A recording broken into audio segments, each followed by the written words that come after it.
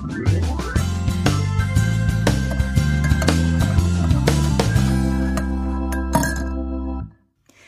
everyone, and welcome to this brand new episode of Security and Two Sugars. My name is Annabelle Berry, and I am beyond excited this episode to welcome my first guy onto the security sofa.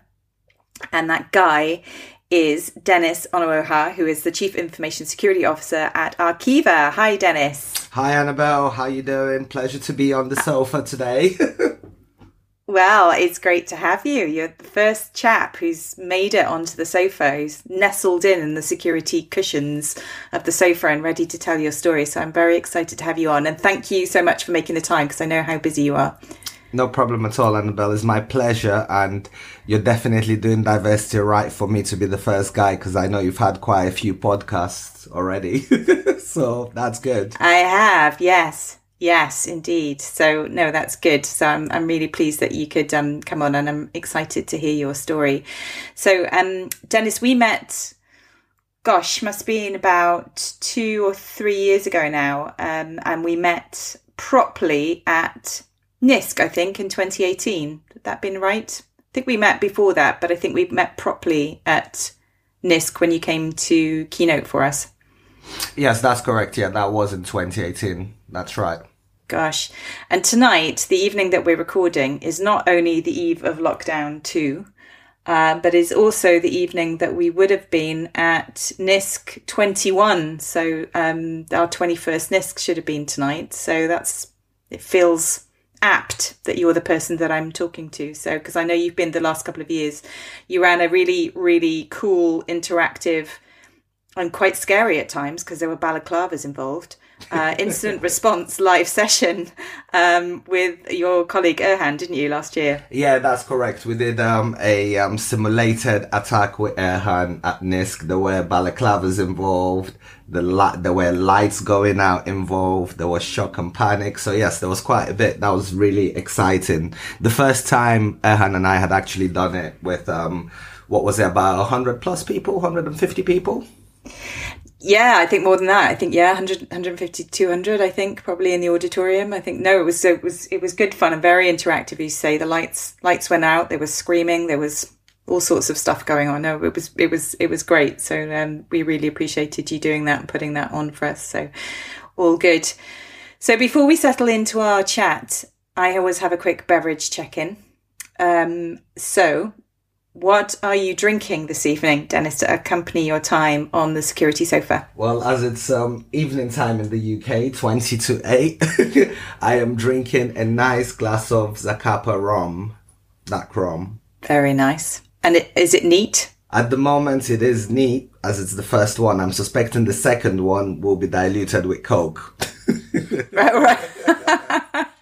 I was going to say you're easing in gently, but you're not easing in gently at all. No, I am easing in gently. You know, it's just like a nice, you've got to enjoy rum on the rocks. That's when you truly taste the rum. If you want to taste the oak, the smoke, it's basically on ice. Okay, all right, good. Well, I'm also drinking alcohol this evening. This is my first podcast I've recorded with alcohol. And because it was you, and because it's the eve of lockdown 2, and because we should have been at NISC playing some interactive games on the first games evening tonight, I have got a bottle of Desperado beer. So, you know, desperate times call for desperado measures. Yeah. Boom, boom. Yeah, get it? 100%. Here all week. Yeah. With the corny jokes. So I've only just started the beer, for anyone who's wondering. So hopefully my jokes will improve over the course of the podcast. But so good. You've got your rum. I've got my beer. And I'm really excited to hear your story, Dennis, because we've known each other a couple of years and we haven't had this conversation. So I don't know what's going to unfold over the course of the next hour or so. So I'm excited to hear about your career story. So literally, where in the world does this story begin for you? I'll personally take it back to where I was born. So it began in Moscow, Russia. A lot of people don't know that. Wow. Yeah, that's where it began. I wasn't expecting that. No. So you were born in Moscow? Correct. I was born in Moscow, indeed. A very long time ago. Not that long. Depends on what lens you look at it from, but yeah. And so you said that kind of began. So there was a move? Yeah, correct. So I'm born in Moscow, and then I moved to Nigeria because I'm actually of Russian and Nigerian descent. And I was born in Moscow, and then I moved to Lagos, Nigeria for a short while, back to Moscow. In between those times, back to Nigeria, then Germany, then Nigeria, then the UK. So I've had a very long journey to get to where I am today, basically. And all that journey shaped me. I had different crucible moments at different stages of the journey. Yeah, I can imagine. So how old were you when you moved to Nigeria the first time? The first time I must have been about 4 or 5, very, very young. I was a young, wee little lad. And I remember moving to Nigeria and it all being very, very strange because it's sort of developed world to underdeveloped world at that point in time. And it was just a culture shock, really. I wasn't expecting it. I can imagine. Yeah, I can imagine. Obviously, at school then, what kind of jobs was a young Dennis aspiring to do at that time? At that time, a young Dennis was actually aspiring to become a pilot because it was actually cool to be a pilot back then. The pilots I knew used to fly, be in exotic places, have fun, party, so I wanted that kind of flamboyant lifestyle, so to speak. Completely. No, completely get that. Have you seen Catch Me If You Can? I have seen Catch Me If You Can. Very flamboyant. Yeah, it's very glamorous back then. Not that I'm suggesting it's that far back for you, obviously, but so you wanted to be a pilot. Yep. And what kind of things were you studying at school, and what kind of courses were you heading towards at that time based on, wanting to fly for a living? What kind of things were on the cards for you in terms of college and, moving forward to kind of latter stages of education? So for me, it sort of was the physics, chemistry, biology, technical drawing, home economics as well, because that was compulsory in Nigeria. So I did learn how to cook when I was in school. And are you a good cook? Well, I always say I'm a good cook, but that's got some bias in it. And people generally like my food and they like to eat. And the African and Russian descent, food brings people together. So I remember growing up, and this was actually one of my other crucible moments. And my mom was the anchor of her community. So when her friends had problems at home, problems in life, they'll come, they'll eat, they'll drink, they'll have a laugh. So I always grew up around food. So it's still important to you? Yeah, it is very important because I think, the whole saying of breaking bread. So I think a lot of things in life generally done around food and drink, it's easier, more relaxed, even business negotiations, even interviews, people are less stressed. So I think that's kind of the human society, and we've been doing that for generations if you look back in history. Yeah, very true. So you are mainly science and tech drawing based, obviously, and some cooking thrown into the mix. Yep. In terms of college and kind of latter higher education certifications and things like that, what kind of courses did you do, and what sort of... So for me, I obviously did what we spoke about, and then I did my American SATs preparing to fly out to go and become a pilot. And I mean, there was a few things. Firstly, my dad, being African, wanted me to do something more engineering, medicine, what Africans typically see as core professions, because in Africa, getting a degree and being an engineer or any sort of technical profession like that is seen as a general way to success. And that obviously didn't pan out. And I ended up needing to do something to while my time away, re-equip myself. So I then did my MCSC and my Cisco CCNA. So that was... tell you how old that was. That was on Windows NT 4.1. that was, I remember it well. That was what I did my MCSC on, and it was I think it was 7 books, if I remember right, that you had to read, some really big books and CBT nuggets. So, but I really wanted to do it. So there was a school, which was like sort of a close family friend school where, he kind of, he was a tutor, so he delivered CCNA, MCSE, he had a lab, and I kind of just moved into the school and slept on the floor for a few nights, for a few weeks, and then I came out all qualified thinking, right, I could conquer the world, because I'd already been dabbling in computers. So in school, I did a bit of computing, but that was more, it's fun to use a computer. I want to fly Microsoft Flight Simulator. I need access to a computer in the school lab. I also, as a very young age, had a very close friend, and he was writing a program. I believe it was on DBase, actually. That's how old that is as well, to manage inventories in pharmacies and fill prescriptions, sell drugs. So the whole ecosystem, because my dad being a doctor, hospitals, that was my place. And I had dabbled in computers, and I just thought, you know what, let me do this. So I did that with the hope of when I came to England for my university, with the hope of picking up the gold that was littered on the streets, because I had MCSE and CCNA. I was going to ask what the goal was, or what the kind of the next step was. So getting those certifications and then coming over to the UK to go to uni to study what? So to go to uni, this is really, really interesting. So I didn't know what I was going to study in uni. I came to do my A-levels first, and naturally I landed and I did my A-levels. I'm just trying to remember, in IT, sociology and business. And I ended up crashing my A-levels royally. And by royally, I mean getting a U in sociology, for example. And I think I got a B in IT. So I actually went into University of Hertfordshire through Claring to study computer and network technology. But when I was leaving Nigeria and coming to the UK, I wasn't looking that far in career, because I was a boy whose dream had been broken, because I wasn't going to study what I wanted to study. And also the fact that I had my MCSEs and I thought, yep, I'm going to come, I'll be doing my A-levels, I'll pick up a contracting job. At that point, I was hearing things like people are getting paid £40 an hour, so I'll have a lifestyle. As a young teenager, you know, being an old 18, 19-year-old. But yeah, it didn't quite pan out like that. No, and all the best people go through clearing, by the way. So you're in good company. Okay. So you went to do IT in Hertfordshire. Mm-hmm. What did you have? What kind of job? Obviously, you talked about the contracting. You'd heard about, you know, the fact that, you know, there was reasonable money in perhaps some of those contracting jobs and things like that. But did you have any sense about what it was you wanted to do afterwards, or a longer term career at that point?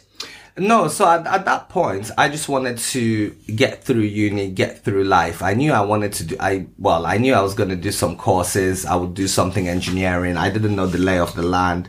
So when I came, it was more surviving, because I think I came with about £100 in coins. That was what I landed with. But obviously my parents were supporting my uni accommodation, but that was like my own kind of pocket money.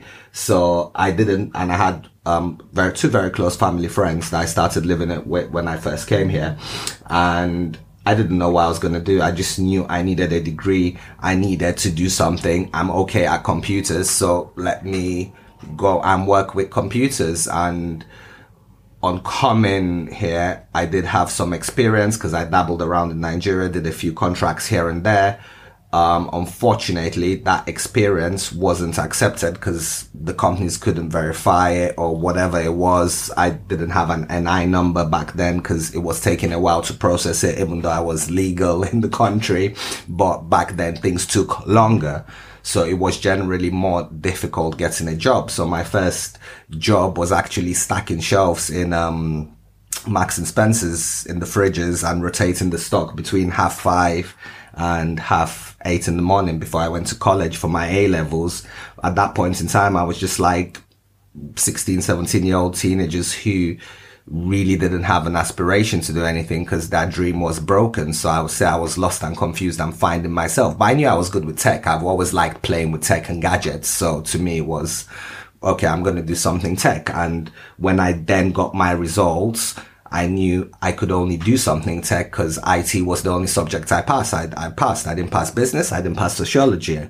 So IT was the next port of call. And then I went to Hertfordshire, studied computer network technology with a minor in high performance processing and parallel processor design, which I paid attention then. I didn't know what semiconductors would be like today, but I didn't pay attention then as much as I should have. And while I was doing that, I was working for the first video streaming company in the UK called Home Choice, and I was doing tech support in the evenings. So I did have a job in between that time. Again, stockroom assistants in retail. So I didn't take the traditional path most people take. In fact, I don't even know what a traditional path is, but you know, a good friend wants to. I was going to say, is there one? I'm not sure there is really, but yeah. There isn't one, but you know, I've always been brought up with the notion, having a father who was an educated doctor, you know, mom educated, the whole family educated. I've always been taught you need plans, you need to know the future, or you need to know what you want to do in the future, you need to know what steps you want to take. And recently I've had other moments in life where a good friend told me, you know, you've just got to put one leg in front of the other and have a rough idea in what direction you're heading, and trust that the path will define itself as you walk on that path. And that's kind of what happened to me, to be honest, because from Home Choice then got acquired by, I believe it was Tiscali at that point in time. And at that point in time, they asked me to reapply for my job. And I was a hot-headed young adult who thought I owned the world. So I was like, well, if I'm going to reapply here, I'm going to do my CV, might as well apply. And then I went to work for a private bank doing system support. So that was more storage, backups, batch jobs not running, end of day transactions. And then I didn't realize that as a contractor, you needed to pay tax. So when it got to the end of the tax year, I realized I had a problem. And at that point in time, I actually applied for the role I have, well, for the company I work for today, not the role I have today. I've progressed significantly in my last 13 years in Akiva. And so just taking you back a couple of steps, Dennis, in terms of you coming to the UK, what was your experience of coming to the UK for the first time? And I know you were coming over to study initially, and then, you know, obviously getting jobs, shelf stacking, you know, rotating stock in retail, you know, and the job that you had obviously with Home Choice. But overall, what was the experience of coming to the UK? Was it a positive one? It was a positive one. I guess I came at a time when the UK was changing. So I came just before the UK had sort of, you know, late licenses for alcohol. Tesco's were open 24 hours a day. So it was just before that point. And my main point on arrival in the UK, I felt everything was small. I felt the houses were much smaller. I felt it was really cold because I was used to the heat and tropics. But I did think that in the UK, there were a lot more opportunities, because one of the things that I saw in Nigeria when I was there was that you needed connections and you needed people to progress. And I didn't want to progress based on who I knew or where I was connected. I genuinely wanted to deserve where I was. I wanted to achieve it, work for it and get it and be rewarded. And I thought in the UK, there were a lot of opportunities. And what perplexed me was why some people misused, I wouldn't say misused actually, didn't use the opportunities. You know, if you look at basic infrastructure, 24 hours electricity, you turn on your tap, there's water, you don't get robbed, you know, because in Nigeria that happens regardless of whether you're poor, whether you're middle class or whether you're upper class, is just what happens. So I felt peace and stability to a certain extent, and what people were alarmed by, I just didn't really see that as a problem. Yeah, different perspective completely. So yeah, you're spot on. And I mean, I found it welcoming. Yes, I did find challenges along the way, but that's natural because, I mean, you don't understand cultures. I remember the first time a very close friend of mine took me to Manchester. I couldn't understand a word anyone said. You know, at that point, you're in a bar, everyone's loud. I just didn't get the accent. They probably didn't get my accent at that point in time either. So it was strange, but it was good strange. I saw it as it's my opportunity. It's my clean path. I never planned to come to the UK. My plan was to go to the States. I always wanted to go to America, but I guess life brings you where it brings you, because I'm really glad I came to the UK today. That I can tell you. And I know what you were saying about working at the supermarket and working the early shift and things like that. I know that when we've spoken before, you've talked about people who've gone out of their way to help you. What was your experience at that time, you know, either at college or, you know, early on in those jobs of people kind of going out their way and showing perhaps kindness when they didn't have to? Oh, I think, to be honest, I've been one of those people that I have had a lot of privileged people on my path help me. I mean, my first one was just coming in and getting a job. If you need to, as I mentioned, I was young. I had my MCSC, my certs, and I thought, yep, let's go ahead. We're all singing and dancing. And when I came here, I couldn't get that. So I was broken. And one of my uncles literally told me, look, get your CV. I've got a job in Edexcel. I'll get you a job stacking shelves. You need to start earning. You need to get yourself out the house. So that motivated me. You know, it was a bit more pocket money. It meant I could take the tube rather than walk or take the bus at that point in time to my college. So it was much quicker getting to college, 15 minutes rather than an hour trek.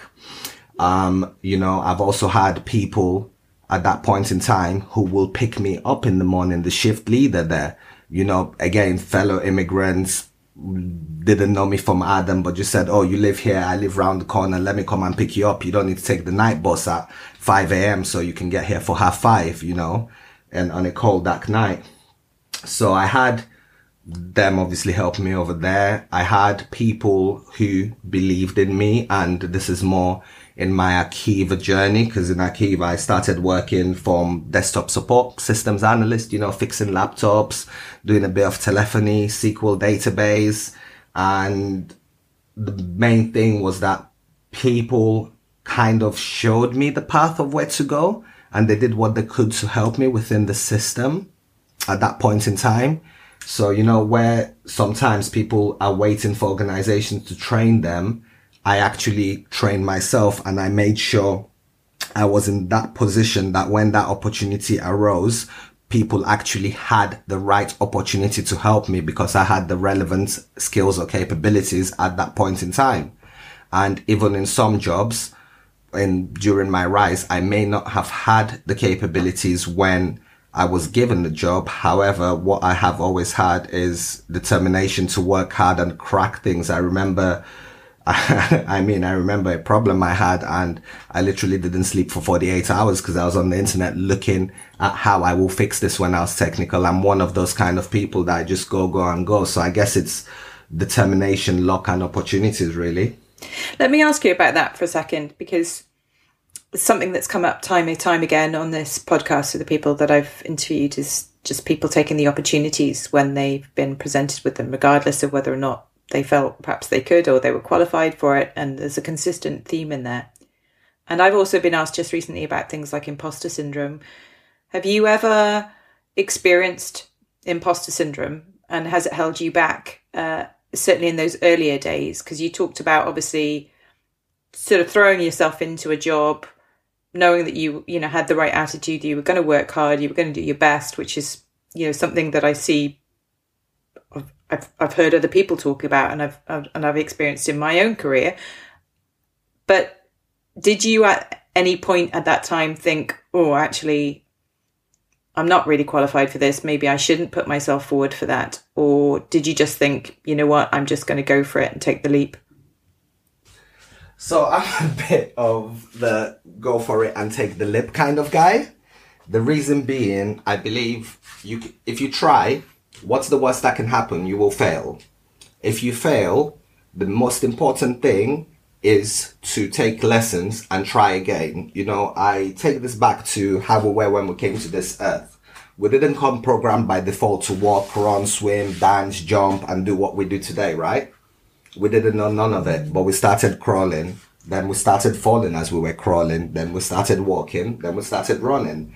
And a career is exactly the same. It's like a fine wine. People change, people have experience, but you need to be willing to experiment and try. And for me, not trying personally is the worst thing I can ever do. Yes, I'm scared. Yes, I'm worried. Have I had imposter syndrome? Probably at points. At other points, people haven't understood me as well, because one of the ways I work, and I read a Harvard Business Review paper on this actually, is I change my styles very often and very rapidly. So I experiment very quickly, because I don't believe in spending a lot of time trying something that doesn't work. I would rather do something, get it, 80, 90%, try again, and then go in increments till I get to where I need to go. And some people, from the feedback I personally received, and I'm very thankful for getting that feedback, believed that I was fake because I changed. One day I'm like this, the next week I'm like that. But I think that's life. You've got to, and it's the same as a field, right? You've got to plan, do, check, act. You're planning to go outside, you check the forecast, it's going to rain, or it says it's going to rain. Hopefully it rains. When you have a brolly, you're going to bring it out, right? So you're changing what you're doing. And I think it's the same in life. However, it takes courage. And one major thing is having that right support network for when you fail. Someone you can talk to, someone that can, as we say in the UK, chew the fat with you, look at options. What can you do better? Critically analyze yourself. Yeah, I couldn't agree more about that. I'm definitely in that camp with you about, what's the worst that could happen. I'd rather jump in and do something and know that I tried than regret the fact that I didn't try, and that's really important. But I think your lessons learned piece, I think, is a key bit as well, because everybody makes mistakes, and you've had to then learn from those mistakes. Of a real big advocate for reviewing and carrying out a post-mortem sometimes when it's needed, in the kind of about what's happened, and then to learn all of the key lessons that you need. And then, the trick is not to make those mistakes again where possible, and to learn from those. But sometimes you have to make those mistakes in the first place, I think, don't you? Correct. And I remember the biggest mistake I made in my career, and that was lying to my boss, and my boss catching me out. And that actually brought our relationship closer, and I never lied again since then. I've just realized that the truth sets you free, because I effectively caused an outage because I made a mistake. And when my boss called me, I said it wasn't me, and I knew it was me. And 5-10 minutes later, my boss came back to me, and I'm not proud of it, but at the same time, I'm not fully ashamed, because it was my crucible moment and how I learned. And which role was that in? I'm not going to say that. Well, I was going to say, is that was that earlier on in your career? Clearly, that's what I was trying to say. Okay. I was fresh out of university. Yeah. At that point in time. Yeah. Fine. That's what I was going to ask. Okay, so you mentioned obviously the first role. Then you've come to Arqiva. You've talked a little bit about the initial job that you did there and the initial role and responsibility you had. So. But you've been at Arqiva since 2007, is that right? That's correct, yep. 13 years. Yeah. So what was your first couple of roles at Arqiva, and what did that entail? And what did you have again? What did you have in mind? You talked about morphing and changing and embracing new opportunities. Did you see a certain path ahead of you at that point? Annabelle, you know me. What do you think my answer is? It's going to be no, Dennis, isn't it? Exactly. I had no clue. All I knew, right, was Arqiva was paying me similar to what I was getting in my contract, with the tax obviously deducted, and they'll manage that for me. I knew it was a great company to work for, because I had a friend who I used to work with in Home Choice. So the company I left, that was in Arqiva a month before me, and told me about Arqiva. And again, this is why I'm in by opportunity. So for my Arqiva interview, my friend took out 4 hours to prep me on these are the systems, this is what you need to worry about. And my friend wasn't the person who hired me, not even working in that department, working within the business. and so my first role was desktop support, aka build laptops, ghost laptops, help users being on the ground, because at that point we had an outsource with IBM and we were actually insourcing it. So I was part of the first wave of in-source people that were coming in. And that was where there were always opportunities, and I joined at the right path at the right time because there were a lot of gaps. And for those people who don't know what Arqiva do, just very quickly, do you want to explain what you do as an organisation? Okay, thank you very much. So Arqiva are a critical national infrastructure provider in the United Kingdom. We are responsible for the smart metering network for gas and electricity in the north.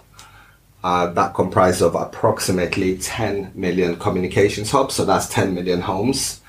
We also transmit all TV on Freeview. So if you're watching TV at home through an aerial, digital, terrestrial, that comes through Arqiva. We operate the commercial DAB radio multiplexers and FM, AM radio as well.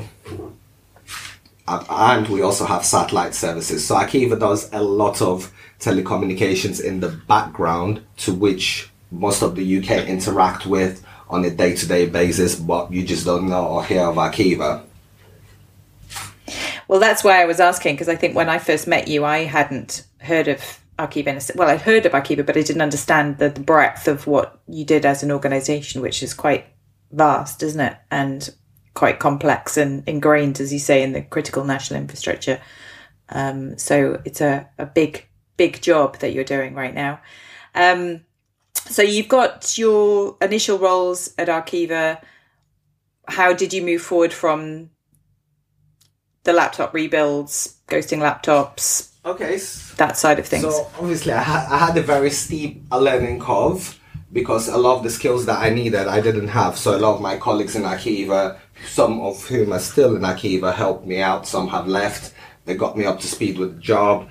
And then Arqiva acquired BT Satellite, so we had to integrate them into Arqiva. And at that point, that gave me my opportunity to move more into servers.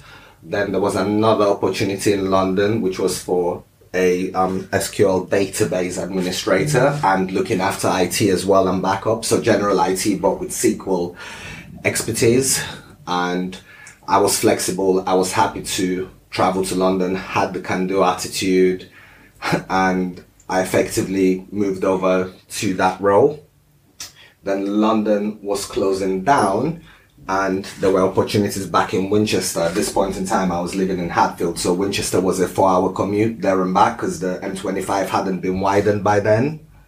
It was 2 hours going there, yes. 2 hours going back.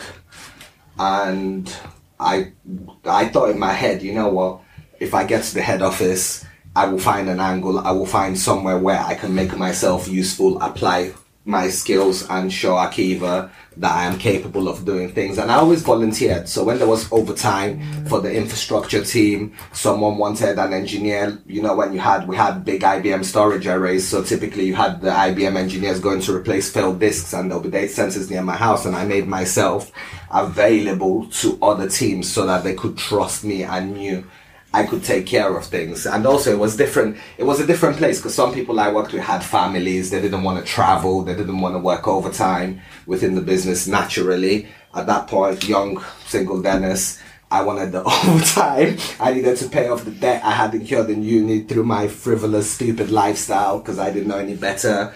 So I just kind of worked, and I took up anything that came my way. I just took it. Anyone said, we need a volunteer for this, I'll put my hand up.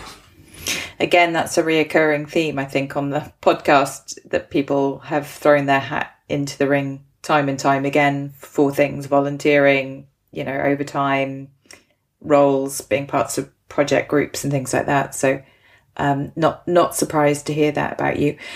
And was security on your radar at all at this point? So, yes, security got onto my radar when I was in Arqiva London, because we had a checkpoint upgrade and the checkpoint upgrade failed. And the team doing the upgrade, we're doing it remotely from Winchester, and I was the hands and ears and eyes in London. And that was really crazy. I mean, I was in the office, I think, for 16 hours, working with the checkpoint engineer, the team from Winchester. And at that point, it just piqued my interest. And I always wanted to get into that team, but I just didn't get an opportunity until later on when one of my colleagues, who's no longer there, told me, a chap named Zumana told me, oh, I will teach you everything you need to know about checkpoint firewalls. And this was the IP boxes. So this was the Nokia boxes, the Nokia checkpoint boxes, the IP, I think 6970 or something appliances that had a PCMCIA memory card in them. Yes, I remember them well. Yep. Correct. And this is where the story actually gets twisted. Remind me to tell you about the Nokia boxes. And I then got into it. Zumana helped me out. The teams left. There were changes, opportunities, and I got in doing network and security. You know, I was more of an operations person. I had no knowledge of GRC, risk. It was more just how you block things on firewalls, how you configure VPNs, what rules are, what Juniper SSL VPN does. And what year was that? You tested my memory. That was in 2010. 2010. But really, and I was going to say, probably still network security and the perimeter side of things. Mm-hmm. There was still a lot of focus around that, is what I'm trying to say. Much less as security as we know it today, 10 years on. I'm not saying it wasn't around, obviously, in 2010, but there was still a lot of focus still on the perimeter side of things, I think, much more than anything else. Yeah, correct. So we had focus on more perimeter operational, so antivirus, checkpoint, point-sec encryption at that point in time, because you didn't have BitLocker. So it was similar, but it wasn't. And again, we need to remember, Akiva at that point was more of a broadcast company and a telecoms company. It's different to finance, because finance were always one step ahead. And this, again, is the crucible moments and opportunities I had to develop, because we had to rapidly evolve and come to where we are today. We had to move from being that operational security company to more assurance, governance, being more mature effectively. So you've had a little dipped your toe in the water. You've had a little focus in on the network security side of things around the firewalls and immersing yourself in some of that perimeter defense technology and things like that. What was the next role? And did you decide at that point that security was something that you wanted to follow or to get more involved in? I did decide that was something I wanted to get more involved in for sure, because I found it exciting. I saw that it was a field that was rapidly growing. I thought it was somewhere where I could really make a difference, and it was different. And what I then did was I did my checkpoints. I think it was CCSE at that point CCSA. I didn't get to CCSE. So checkpoint certified, security administrator, I think. Yeah. I did that accreditation, and I then did a bit of operations.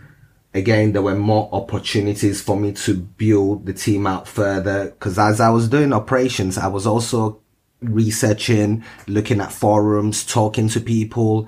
I saw people in the industry who I wanted to be like.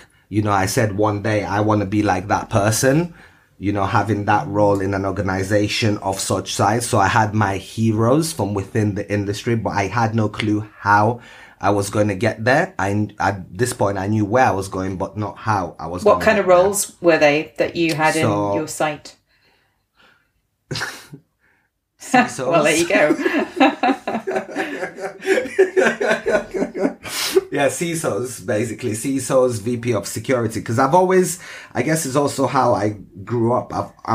I've always seen that the way you can change an organization is start growing in it, get to the top of it, and then start fully influencing across the entire enterprise. Because the lower down you are, the less your sphere of influence is and your span of control. So I believe that to do things right, you have to get to the heart of it. And how important is people for you in that? Oh, people is definitely the most important thing because, like I've been candid, I don't have SME subject matter expertise in every topic that I have to deal with. So people make me tick. Without my people, without my team, I wouldn't be where I am today. Different people within my teams play different part in my journey and made me shine, including suppliers, not just people that I controlled with, just general people in business, in life. And really immersing yourself in the business as well. I think that's the big thing that I noticed about you when we first met, was how immersed you were in the business as a whole, as opposed to perhaps just around the IT teams and technology teams. Correct. And the reason for that, again, is my journey. Because at first, my first director was an IT director reporting into a CFO. So it was your classic structure of IT director reporting into CFO, who then reports into CEO. And that was my first opportunity to really take a leadership role. And when my IT director retired, really nice chap, Paul Fremantle, he, the next manager that took on was a director called David Crawford, but he was more commercial, sales driven, because he was an MD of a business unit. So it was a totally different approach, and that changed my approach and shaped me. And every new director or boss I've had has given me a totally different lens. So I see it like looking through a kaleidoscope. You know, every different leader has taught me something else. And I mean, the reason I said remind me of the IP 60, 70 Nokia firewalls was because my CEO at that point in time, when I was appointed CISO, a gentleman called Simon Beresford Wiley, he was the CEO of Nokia Siemens Network, who sold those boxes to checkpoints. So it went 360. And I remember taking a taxi ride with him to go and meet some of our customers across London. And he told me of where he came from, coming from a council flat in Yorkshire, traveling to Australia with his mom when he was really young. In fact, he wrote an article on LinkedIn about that recently. And, you know, when I saw his journey, I could relate to his journey. And I then realized that my vision that you don't need to be connected or know people to be successful you don't need to be connected or know people in terms of having backhand special favors, you know, back channel conversation. Yes, that does happen across the world. But if you work hard, you have your vision, passion, you're honest, you treat people with respect, people will generally look after you. The universe will take care of you.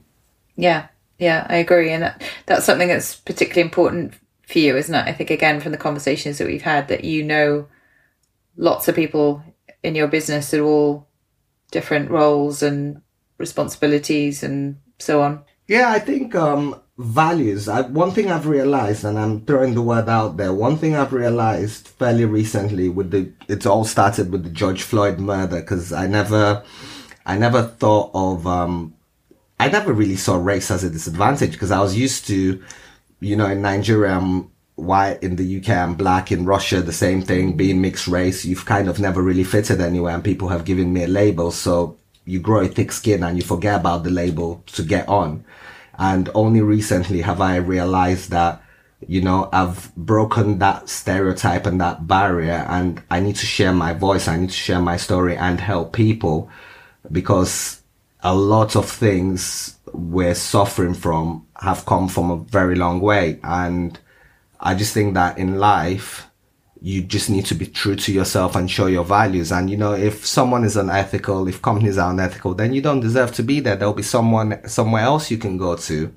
And that's why I've started to be more tuned into my values and respect them, and see how I can help other people and understand their values as well, and help them understand mine, so we can work better together. I think that's really important.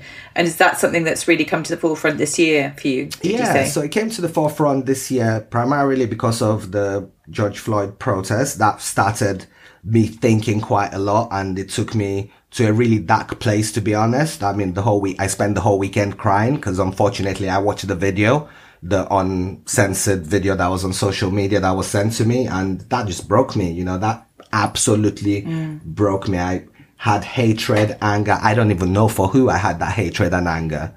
You know, it was like, what's the point living in such a hateful world? We're looking at the most developed country that's meant to be an example and holding the standard for the whole world, you know, a superpower. So to me, that broke me. And then recently we've had protests in Nigeria against police brutality. And again, it's people are suffering in Africa's most populous country with resources. And a lot of times we talk about diversity, we talk about inclusion, this, that. But I thought to myself, what have I personally done to move the needle? Because unless I'm in it and helping move the needle, I have no right to complain. Yeah, yeah. And so that's changed how you're going to approach things, or being more out there, talking about your story and your experiences. Is that how you'll move the needle, do you think? Correct. I think that's definitely how I'll move the needle. Because for me, I did an exercise, and I actually wrote my obituary, not in a dark way, but I wanted to know what is my purpose? What do I want to be known for when I'm gone? You know, what do I want people to say at my funeral when they're having a drink? And for me, I want to be seen as the enabler. I don't want to be famous. I don't want to take the credit. I want people around me to take that credit, because it's a team effort. It's their work. They need to shine. You know, my job as a leader is actually to serve.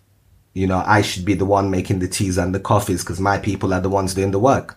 I'm putting the show together, giving them the tools they need to do to go and conquer the world and make us proud and win as a team.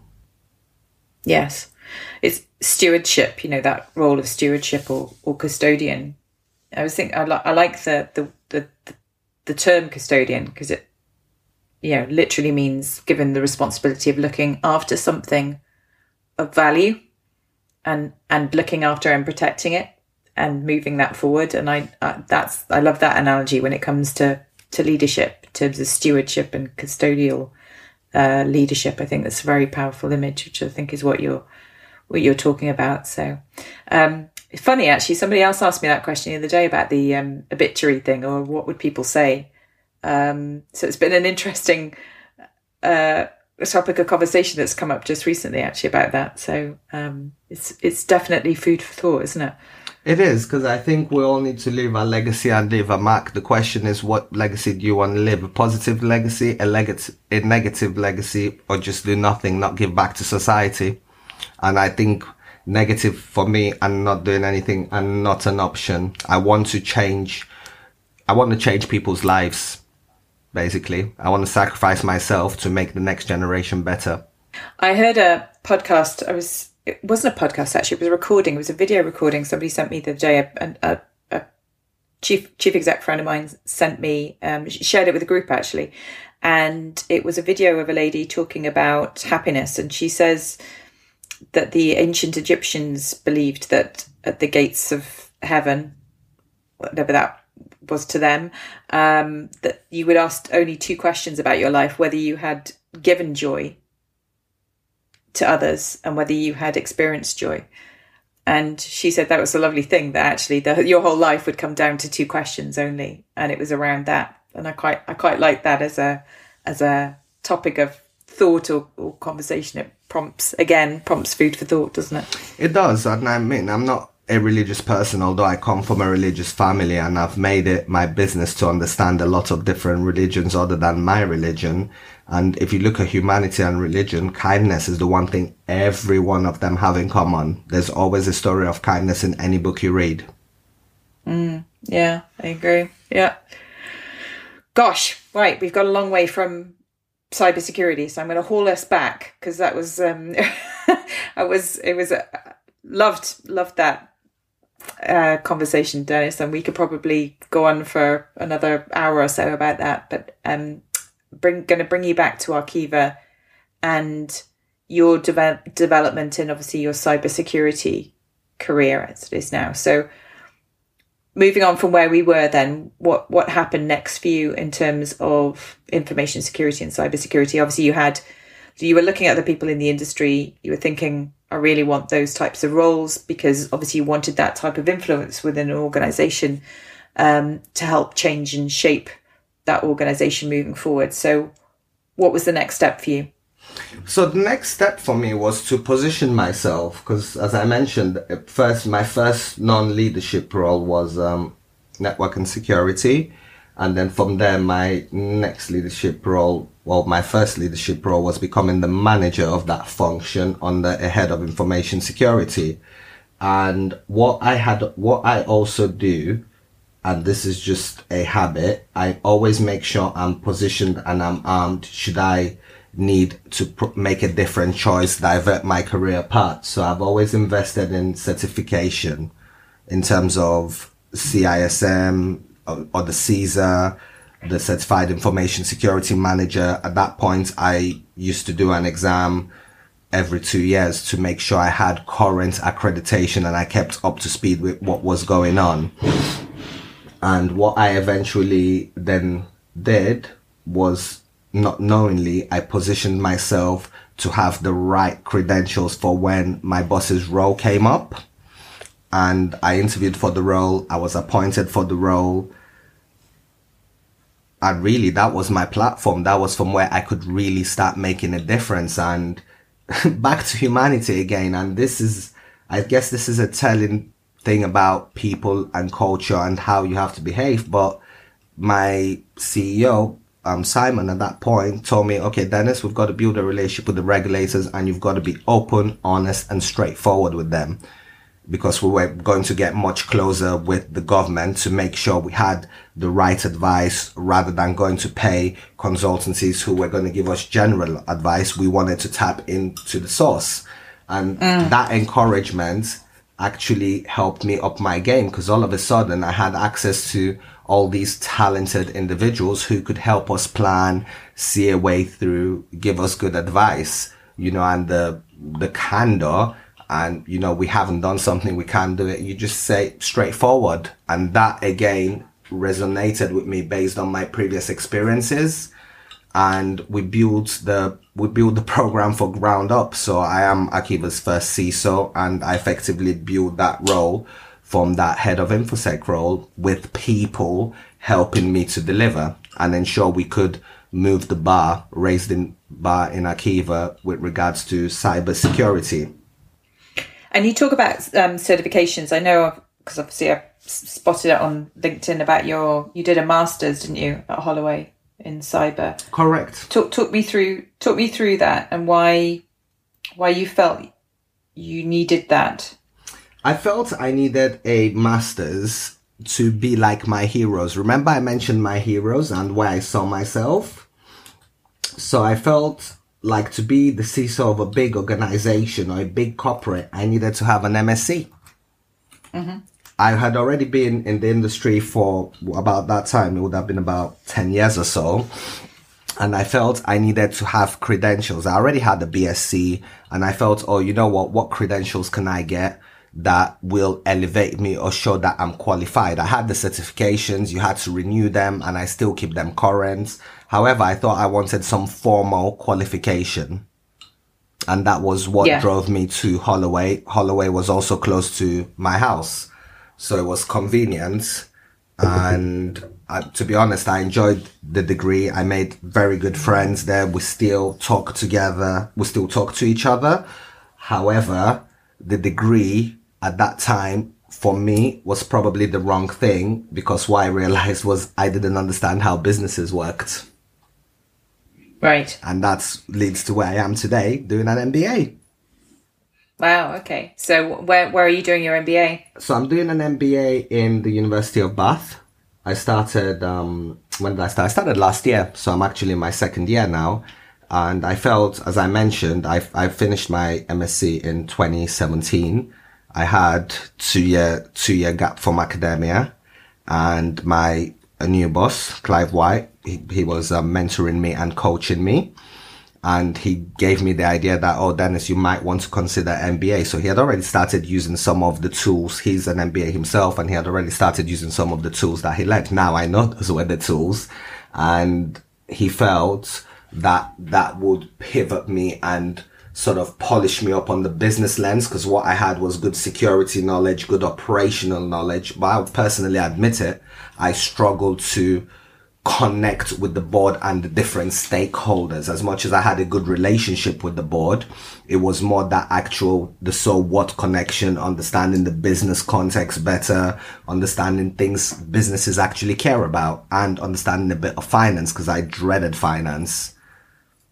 And we've talked about this a lot, and I know this subject comes up a lot, and I get asked about this a lot, which is the challenges between communicating with the business and the board and security.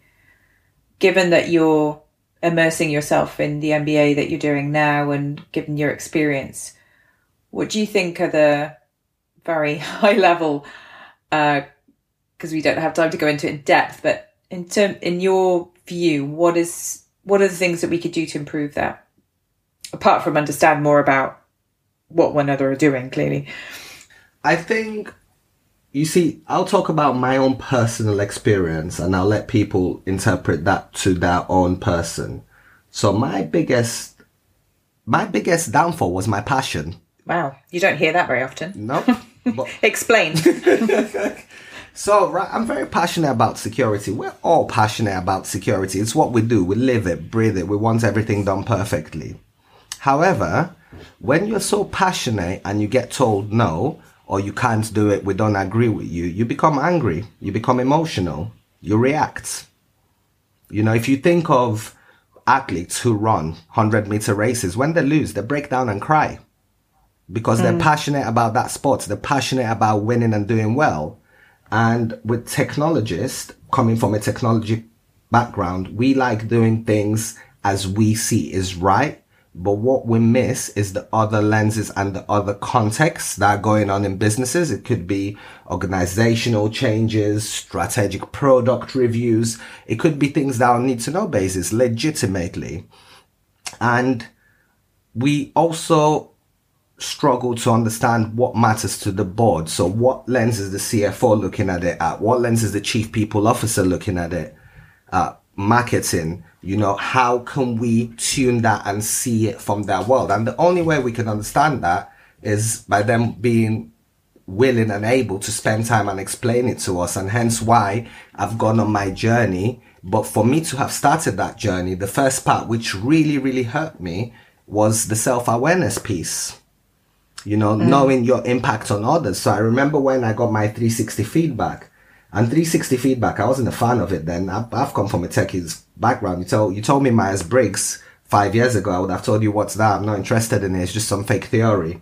But what I realized is having the telemetry and the different lenses, it gives you your perception of you. When you do a 360 feedback and you ask 10 people, or tell me one good thing about Dennis and tell me one bad thing about Dennis, you force people in a box, and forcing them in a box, yeah, they're going to give you 10 good things, but they're going to give you 10 bad things. And human beings will focus on the bad and will get upset. But when I re-looked at it after I got over my emotion, I realized, hold on, they're actually doing me a favor, because they're telling me what they don't like about me. They're telling me how I can improve. And guess what? It's that perception, and they're entitled to that perception.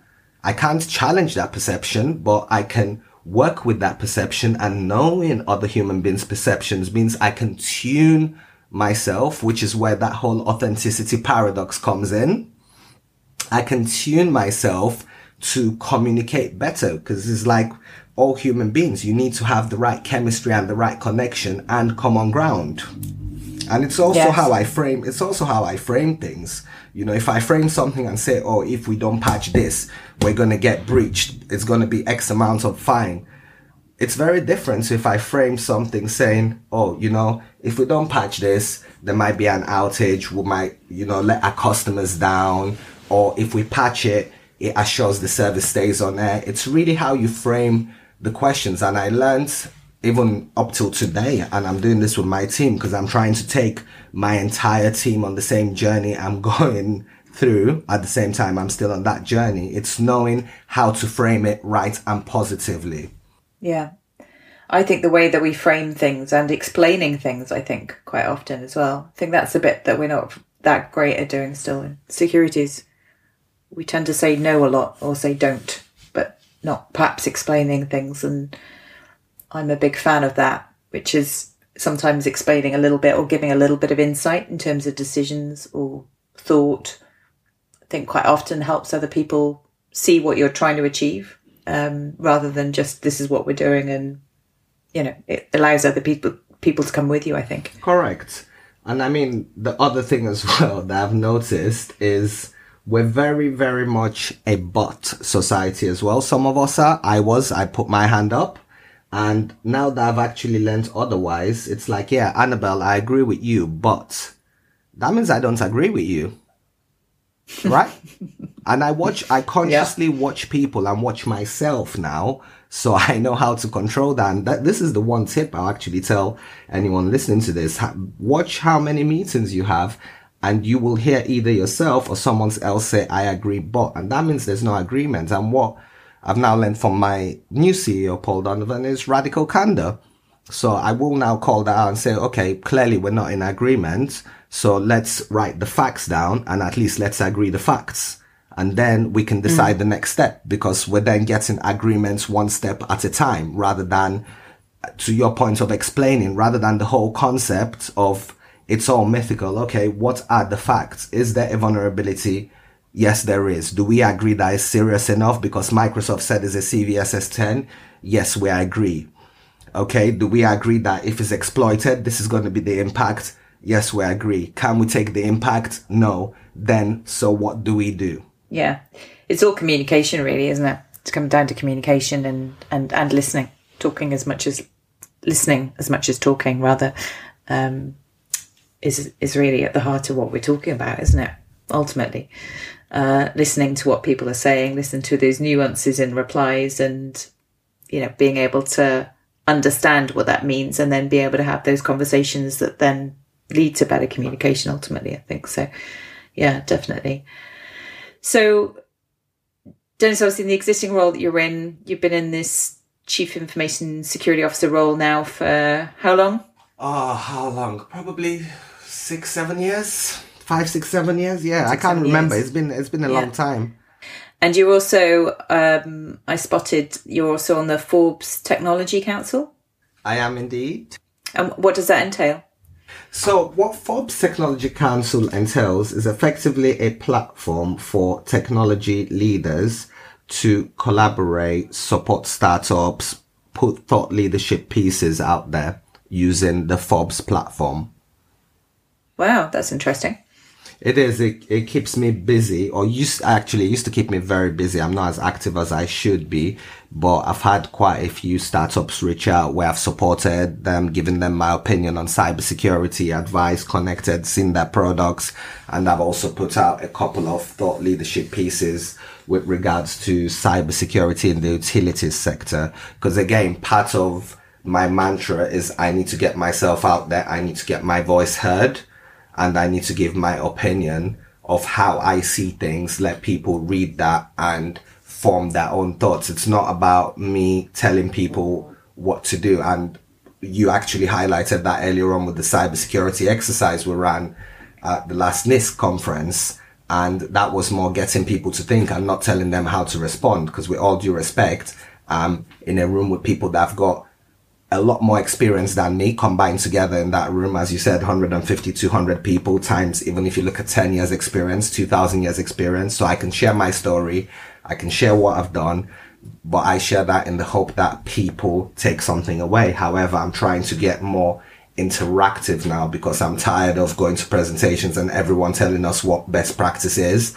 What I want to hear is how do we implement it? Where have we done it? And where have we failed? So that other people can take that away and remember our mistakes and not repeat them.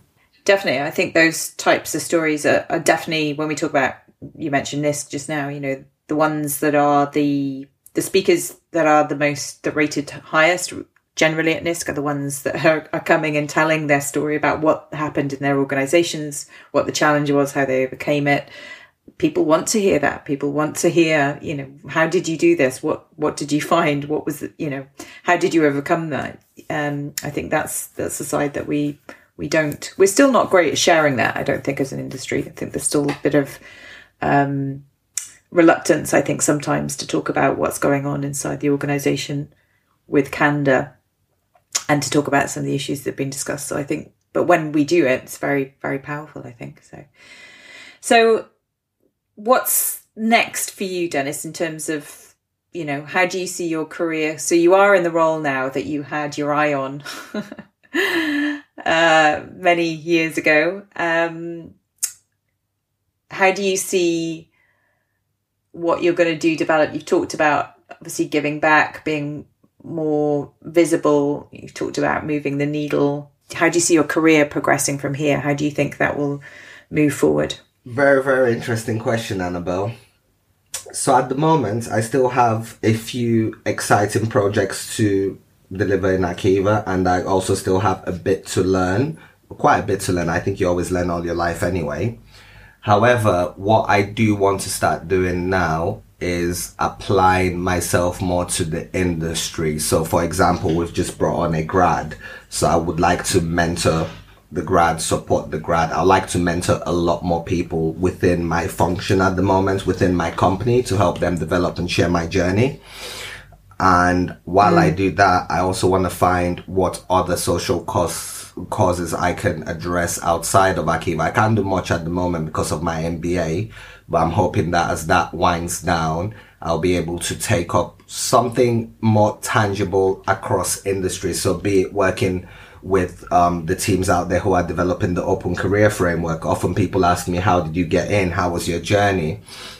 You know, and we don't have any map. If my nephew today asks me, oh, Dennis, I want to become a pen tester, I'm not going to know what to tell them to do. I'm probably going to say, go and do CEH. But is CEH the right thing? Certified Ethical Hacker? Or is it watch a bunch of YouTube videos that are free, look at this government resources, download this box, play, be curious? I want to go out there and encourage people to be curious and guide them on how to be curious. That's kind of on my very, very near radar. In terms of when next after Akiva, to be honest, right now, don't know when that journey is going to end yet, because I know what I need to do in the future. And however, when it does, to be frank, I actually don't know where I will land, because like I said, I take it one step at a time. So it may be somewhere in another org. It may be, you know, working for a governmental organization. It's just where the challenge is. One of the things about me, I like challenges. I like big problems, and I like fixing things that are broken. I function better under stress, and that's my operational background. I'm not one of those, because I think there's different styles of leaders, even in CISOs, which is why I get upset when people say, oh, this is not a good CISO, that's not a good CISO. I just think it's not the right type for the organization at the stage of that journey. And at the moment, things excite me. I like complex challenges, pressures. We need to fix stuff. We need to do a plan. We need to move forward. That's what gets me out of bed. I wouldn't go and do just, you know, business as usual. Everything's ticking over. It's normal.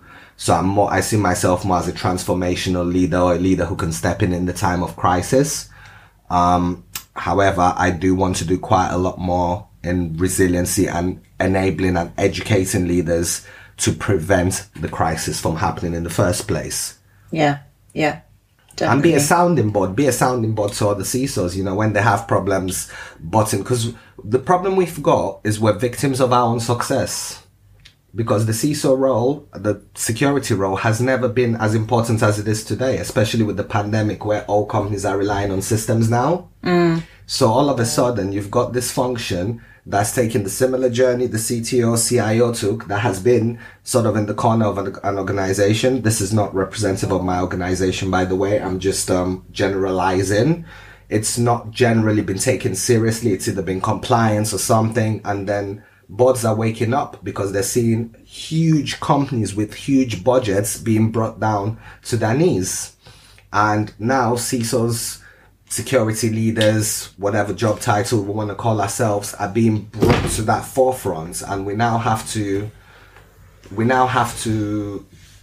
play up to it. Basically, this is your point earlier on. When you don't know something, how are you confident? How do you go on it? And that's the journey I myself am still on, and a lot more people will have to take that journey. And I can tell you, it is not easy.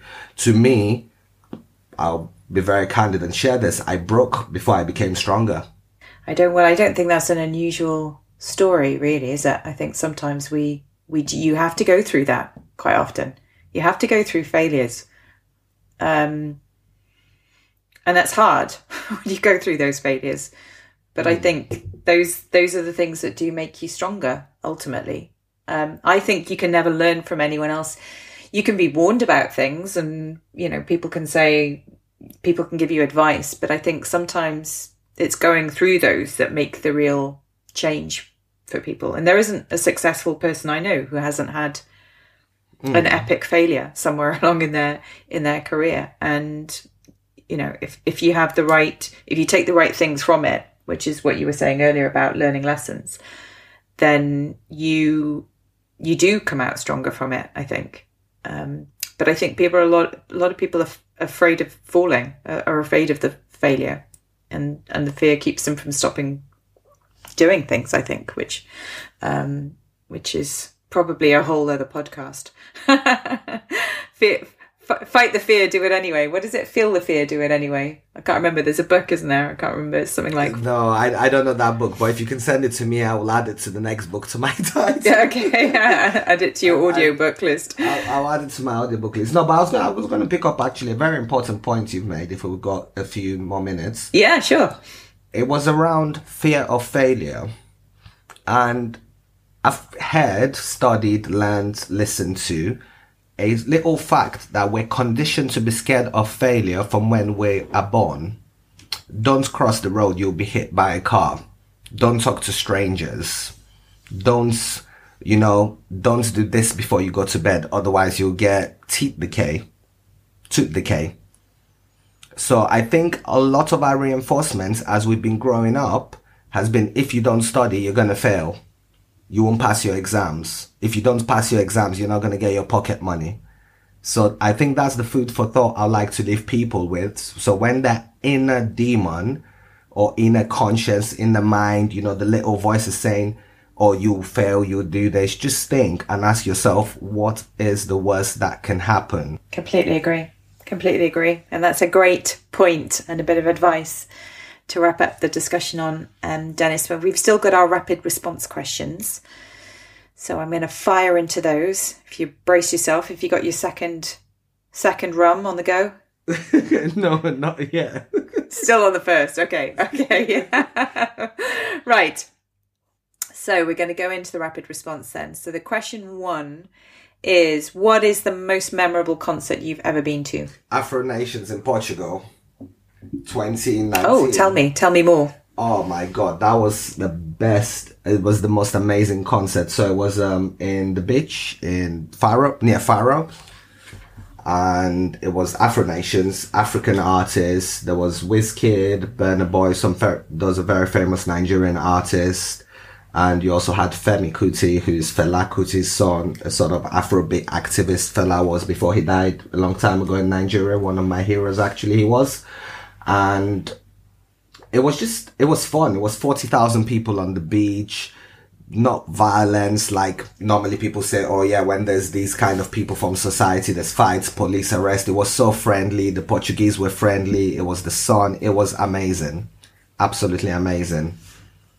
Sounds idyllic. And a rum or two consumed, I bet. Yeah, I'll say, yeah, just a rum or two. But the funny thing actually, and this is the beauty of working for Akiva. So get to the concert. My friend knows one of the organizers. So we get in, we're hanging out, and we end up being next to the TV recording studios where they were recording the artist. And I just get talking to them. I was like, oh, what company are you from? They're like, oh, XYZ. I'm like, oh, you guys are customers. I go to your offices here in London. I'm not going to disclose who the companies are. And that was it. My festival was sorted. And I didn't even know these people. And that's how nice people are when you provide a good service to them as well, when they've heard about you or your company. So I think reputation is big. So yeah, that's why I enjoyed Afro Nations even more. Definitely. Sounds good. Sounds like one for the diary next year then. Hopefully, I'm just hoping COVID lets up, because I was actually going to go to the one in March for my birthday, but then my BA flight that was going out, as I was checking in, they told me it wasn't coming back. So I had a choice to make, and I thought the responsible thing is to stay in this country. Yes, exactly. Yeah, I think that's happened to a lot of people this year, unfortunately. So fingers crossed for next year. Okay, question 2. Big question for a rapid response, but what's the biggest challenge, very quickly, in your opinion, facing us in InfoSec today? I think our biggest challenge is morphing. I think our biggest challenge is getting the right, so from us changing as career professionals, I think it's getting the right soft skill sets of influencing, storytelling, selling to stakeholders. Overall, I think we'll need that ever so more because the number of attacks are increasing. Even in the NCSC's latest reports, all the metrics, attackers are attacking us more because they know we're relying on technology, and it's our job to step up and take our journeys and society as a whole on that journey, especially in the UK, to support our government's agenda of making UK the safest place to live and work online. Good point. Okay, question 3. What has been your all-time favourite box set binge? Ooh, okay. I've got quite a few. I'll have to say 24. 24. Have you seen all of them? Jack Bauer.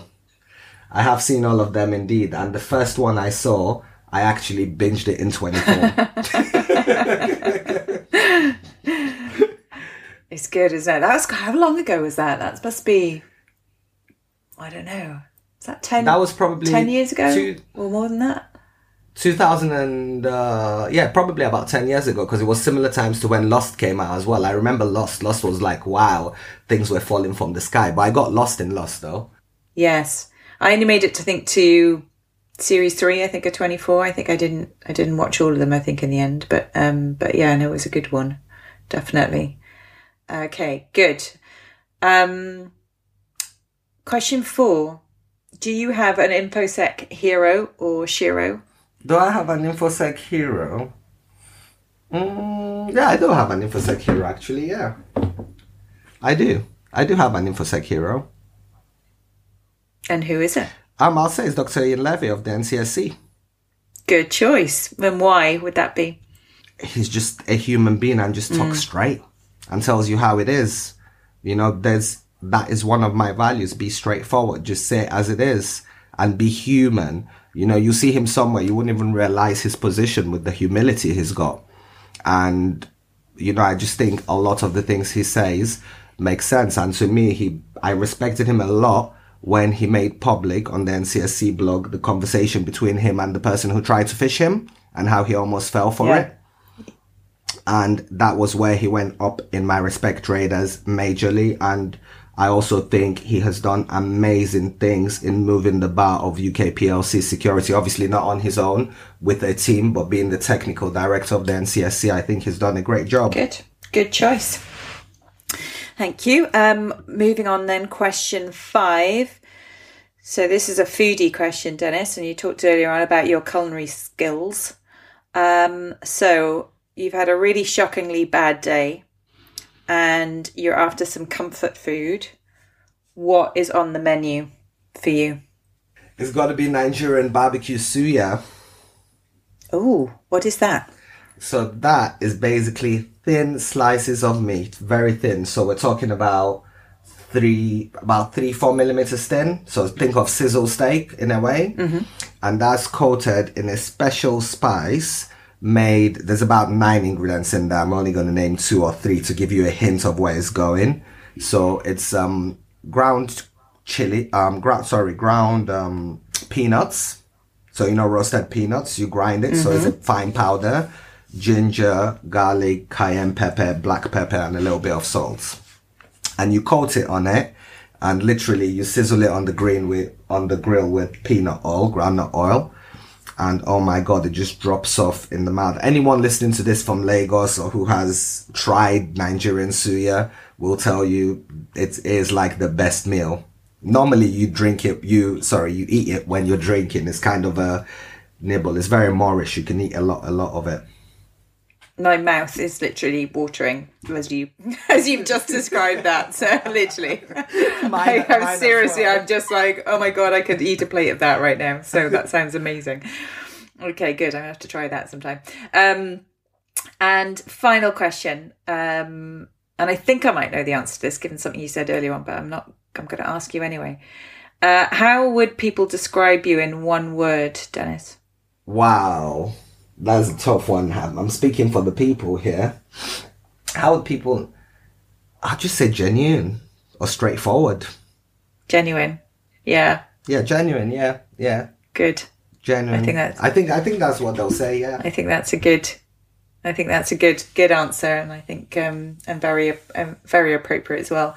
I thought you were going to go with enabler. That's why I was, because you were talking about that was your kind of vision, to be an enabler. But I thought that's where you might go. But genuine is equally appropriate for you. So yeah. So you see, I thought of where I was going to go, because I was going to think of enabler, caring, understanding. But I think being genuine, by that I mean a nice human being. So everything else comes as part of that one thing. That's how I see it. If you're nice, decent, genuine, then you enable people, you help people, right? Yes. Yes. You're a steward, as you said. Definitely. And my experience of you, Dennis, is that you are an extremely genuine and kind individual, and it's a pleasure to know you, and I've absolutely been delighted that you've come on and told your story. It's been fascinating to hear. Thank you so much. For anyone who wants to get in touch with you, are you on any of the social media channels? Are you contactable on any of them? I am contactable indeed. I'm contactable on LinkedIn. Okay. And if they just use the subject as the title of the podcast, that'll be great, because they now know where they've come from. Brilliant. Security. That sounds great. Wonderful. Dennis, it's been a pleasure. Thank you so much. Look after yourself, obviously, in this forthcoming second lockdown that we're just about to go into tomorrow. And hopefully we'll have a chance to catch up in person sometime soon. Don't know when that might be, but sometime soon. But it's been a real pleasure having you on. And thank you for your honesty and your candour. And I'm sure there'll be people listening who've been absolutely inspired again by what you've said in your story. So thank you very much. No problem, Annabelle. Thank you very much for having me on the sofa today, on the virtual sofa. It's been a pleasure. I'm totally happy to share my story. If it inspires someone, changes someone's mind, helps them feel better, or they want to reach out to me, then by all means, I'm available. I would like to share my mistakes so that others don't have to make them. Wonderful. So thank you. Thanks, Dennis.